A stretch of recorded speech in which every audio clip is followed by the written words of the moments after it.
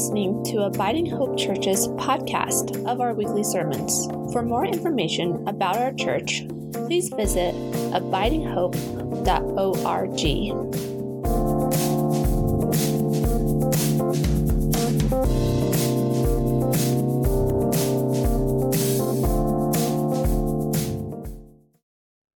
Today's reading is from the Gospel of Matthew, the 22nd chapter. Once more, Jesus spoke to them in parables, saying, "The kingdom of heaven may be compared to a king who gave a wedding banquet for his son. He sent his slaves to call those who had been invited to the wedding banquet, but they would not come. Again, he sent other slaves, saying, 'Tell those who have been invited, look, I have prepared my dinner, my oxen and my fat calves have been slaughtered. Everything is ready. Come to the wedding banquet.' But they made light of it and went away, one to his farm and another to his business, while the rest seized his slaves, maltreated them, and killed them. The king was enraged. He sent his troops, destroyed those murderers, and burned their city. Then he said to his slaves, 'The wedding is ready, but those invited were not worthy. Go therefore into the main streets and invite everyone you find to the wedding banquet.' Those slaves went out into the streets and gathered all whom they found, both good and bad, so the wedding hall was filled with guests. But when the king came in to see the guests, he noticed a man there who was not wearing a wedding robe. And he said to him, 'Friend, how did you get in here without a wedding robe?' And he was speechless. Then the king said to the attendants, 'Bind him hand and foot and throw him into the outer darkness, where there will be weeping and gnashing of teeth. For many are called, but few are chosen.'" The Gospel of the Lord. Thanks be to God. Life is a party. You see, think about what a party is. When do we have parties? We have parties for birthdays. We have parties for weddings and anniversaries. We have parties even after funerals. Anytime we have significant events in life, we have a party because we use parties to celebrate life. And life is meant to be celebrated every single day. Life is a party. But you know, parties take work. I enjoy having parties at my house. I enjoy hosting people, and when I host somebody at my house, I clean, I prepare food, I do the work necessary to have the party. But it doesn't feel like work to me when I'm doing that. I'll put on some music, usually my favorite rock radio station from Pittsburgh, WDVE. I've been listening to that station since I was a kid. And I'll put on the music and I'll sing with the radio and I'll dance as I clean, because that cleaning and the preparation for the party is a labor of love. I'm doing it as a gesture of love toward my guests. And I've even evolved to see any of the work I do around my house, not as chores, but it's a labor of love for my family. When I scrub the floor, I'm doing it because I love my family. When I mow the grass or work in the yard, I'm doing it because I love my family, and I actually think about that. And I orient myself toward that love as I'm doing the work.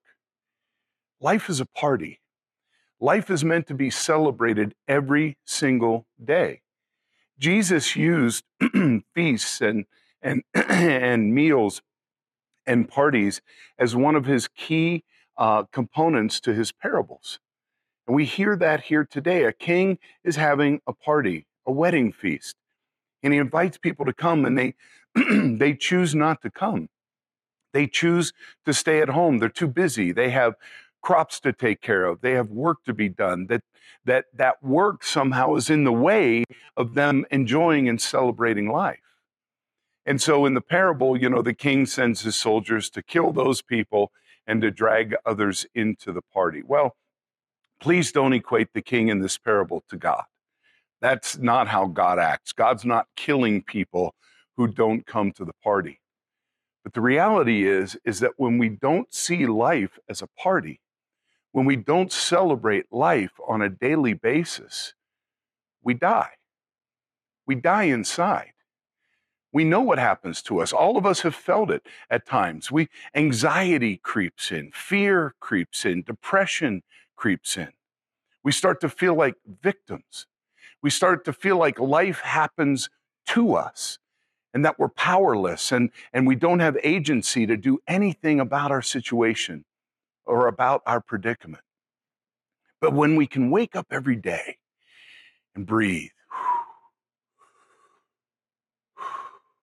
and celebrate our breath and begin to look at the beauty that's around us, the beauty in the people that we live with, the beauty in our pets, in the animals that we see, the beauty out in nature, the realization that I'm alive today. I'm alive and I get to live. I get to breathe. I get to do. That deserves celebration. And it generates a sense of joy in us, a sense of hope in us. When I come to work at the church, I have a stressful job as lead pastor at Abiding Hope. There's a lot of things that I have to pay attention to, everything from our finances and staff to the direction we're heading as a congregation, the vision for our congregation, the raising up of leaders and the investing in leaders. It's a lot of work. And if I see it simply as work, as a job, then I'm miserable. I'm stressed. I'm depressed. I'm anxious.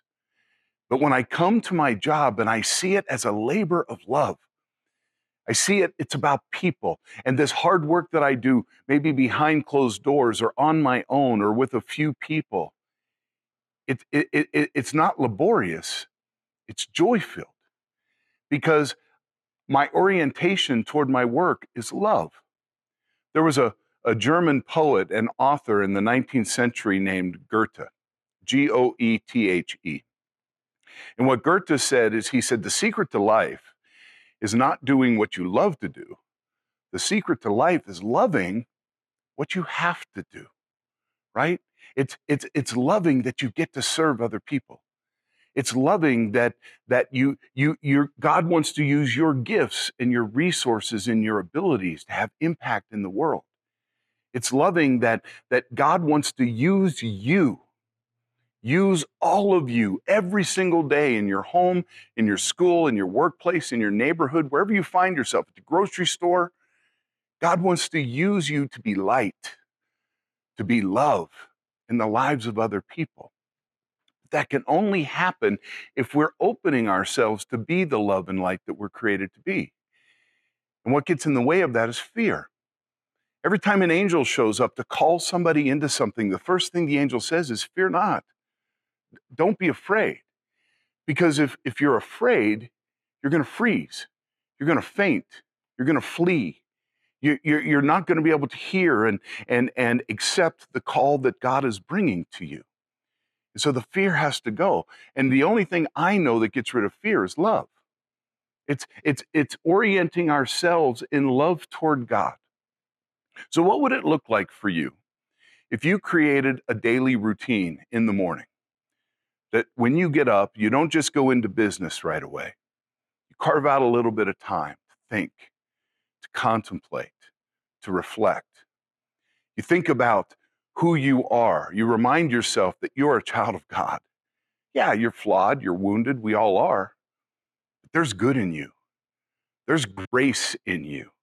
God's fingerprints are all over you. So the first thing you do is you remind yourself who you are as a child of God. The second thing you do is you begin to contemplate, what does God need from you today? What's one goal, a love goal that you have for today? Is it going to be with your coworkers? So as you go into work today, you're just going to open yourself to listen better, to pay attention more. If you see a coworker that maybe is struggling or just doesn't seem like themselves, can you just go over and say, are you okay? Is there anything I can do for you? I'm here for you if you need anything. You don't have to say a lot. And it's not your job to fix that person, but you can at least let them know that you see them and that you see into them and you recognize them as a child of God. How can you serve the people in your home, your spouse, your kids, your neighbors? Can you find a goal for that day to love? What are you going to do this day to express love toward those that are around you? And then as you go through the day, you just keep your eyes open. You keep your ears open. You pay attention. That person that God is calling you to touch might be at the grocery store. Maybe there's somebody having a difficult time. Maybe you come upon a clerk who just got yelled at by a customer, and you can just see how it's affecting them. And maybe you're that kind voice coming in, not to bash the person who yelled at them, but to let them know you appreciate them. You appreciate their work, and you're glad that they're there to serve the community. There are all sorts of ways that we're called to celebrate life on a daily basis, but it's got to be built out of love. It's not just about having a good time. It's about doing the things we're called to do, being the people we're called to being, and being grateful for that. Grateful for the opportunity to be the heart, hands, and feet of Jesus in the world. We just started our Ignite series. And Ignite is our theme through the fall. And it's our season of generosity. And what we're doing through this season is we're encouraging people to be in contemplative reflection about how God is calling you to live generously. And we're talking about money. I mean, we are called to be generous with our time, with our gifts, with our resources. And here, this conversation is really about money. And some people don't like to talk about money. They feel like it's too heavy-handed when the church is asking for money. But without your financial support, we wouldn't have a church. We wouldn't have a staff. We wouldn't have ministries that are serving kids and families. We wouldn't have ministries that are standing with the poor and powerless around the world. We wouldn't have ministries that are helping to transform lives. The finances are the fuel. It's the fuel for how we do what we do. And I know that asking people to give feels weird. And sometimes people resent that because in our world today, a lot of folks are living above their means. They feel like they don't have anything, even though they live in a big house and maybe make a good living, they feel like they're just getting by week to week. But what God is calling for us to do is not to just give money. It's to reorient our lives, reprioritize our lives, change how we live so that we can be generous. But it starts with the generosity. Jesus said, where your treasure is, your heart will be also. He didn't say where your heart is, there your treasure will be. He put the treasure first. He said it's how we deal with our treasure. It's how we deal with our possessions. It's how we deal with our wealth that affects our hearts. It changes us. It realigns us. It reorients us. When Jesus invites us into the party, what he's saying is come with everything you have.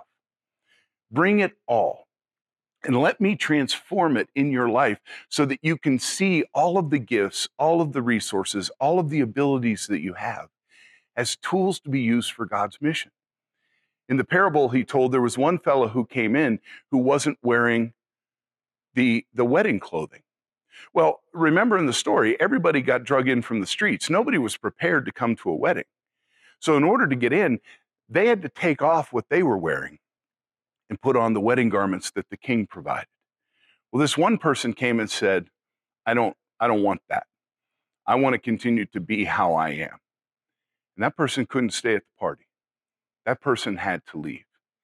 And the point of that is that we can't both serve the world's ways. We can't live the way the world wants us to live with wealth and power and prestige or whatnot, and also serve God's mission. This is an either or. It's not a both and. In order for God to fully use us, we have to be transformed. We have to be changed. We have to thoughtfully think about our lives and realign everything so that God can use us the way that God needs to use us. And that's challenging. It's hard. There are some things we have to give up. There are some things we just choose not to do anymore in order to have the resources, in order to have what we need, in order to serve God's mission. But the good news is you're not doing this alone. We're a community. We're in this together. All of us feel the challenges that we have to make in order to live generous lives. We all feel it. But it's only through taking a step forward in our generosity that our hearts are going to be changed, that we're going to be transformed. You can't sit back and wait for transformation to happen and then I'm going to live differently. No, you begin to live differently and then you're changed. Transformation comes. What I want for each of you, I want you to enjoy life. I want you to see life as the blessing that it is. I want you to wake up every day, not with stress and anxiety and depression. I want you to wake up each day and celebrate the child of God that you are, to see the opportunities that are around you and to celebrate when they happen. When you see that person at the grocery store or on your neighborhood block who's struggling and you reach out to them, it feels good. And I want you to share that story with others. I want you to let other people know that God showed up for you today through that person, through the opportunity to serve. You know, Jesus did this every single day. I believe he woke up every day in a contemplative posture. He was constantly keeping his eyes and his ears and his heart open to experience people where they were. He could see into everyone. And he found ways to love. He found ways to serve. He found ways to give every single day. Even when he was arrested and nailed on the cross, he continued to love. He continued to serve. He prayed for those who were killing him. He never gave up that joy-filled, hopeful spirit, even while he was suffering. Isn't that amazing? And on the third day, God raised Jesus from the dead to show us that his way, the way of love, is the true way of life. Life is a party. Life is a party. When's the last time you were at a party and you saw that sad sack sitting in the corner pouting, right? You don't want to be that person. You don't want to be the one who's just filled with negativity and filled with pessimism, so that you miss the joys of life. You miss the celebration. You want to be that person who is awestruck every single day by the beauty that's around you, the goodness that's within you. You want to be that person who others come to because you're a light. You're a light in the darkness. You always have a message of hope. You always have a message of healing. You always have a message of reconciliation. You want to be that person who recognizes that you're a gift to the world. You're a gift in God's mission to bring life to all people. And that you celebrate those opportunities that you have in order to share what God has given you so that others may be blessed. That's the kind of person I want to be. It's not easy. We all have our bad moments. We all have our bad days. But when we're in community with each other, we can hold each other up. We can encourage one another.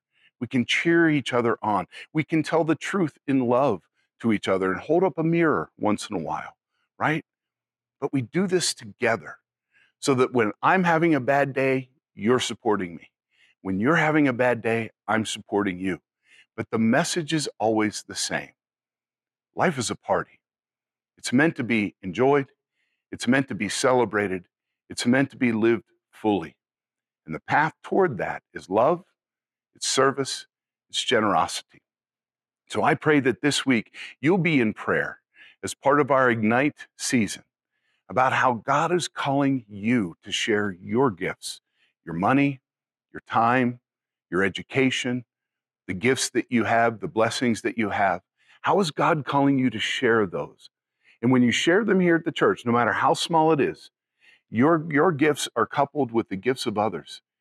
And through you and through us collectively, God can do amazing things. So use this season as a time of contemplative reflection for how God is calling you to live more generously so that you and the entire world can experience real life in Jesus' name. God loves each of you, and I do too. Amen.